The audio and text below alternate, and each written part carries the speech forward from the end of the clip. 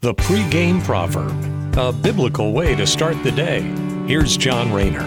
Today, Solomon covers the notion of eternity, and that it is way beyond what we are capable of understanding.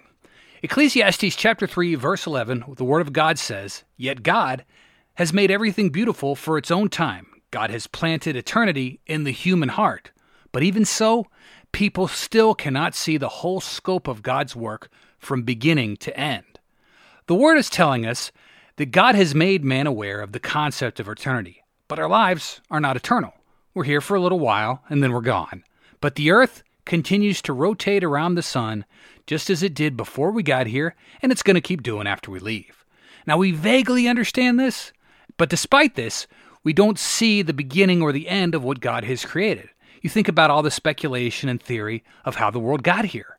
Scientists have been pitching the Big Bang Theory for the last several decades, and it's even made its way into the classrooms, instead of the notion of God's creation.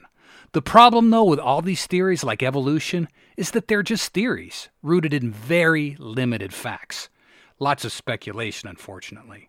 The idea of eternity is something we kind of understand, but can't truly wrap our minds around, like the universe not having an end. You look out at the stars, but what's beyond the stars? There is no end. It just keeps going and going and going. Something else that's kind of foreign to us, in the abstract we kind of understand it, but really, how did we get here? Outside of what God's Word tells us, it's way above our intellectual pay grade. Unfortunately, as humans, in our very foolish arrogance, we deny God's sovereign word and pitch these dismal theories as facts.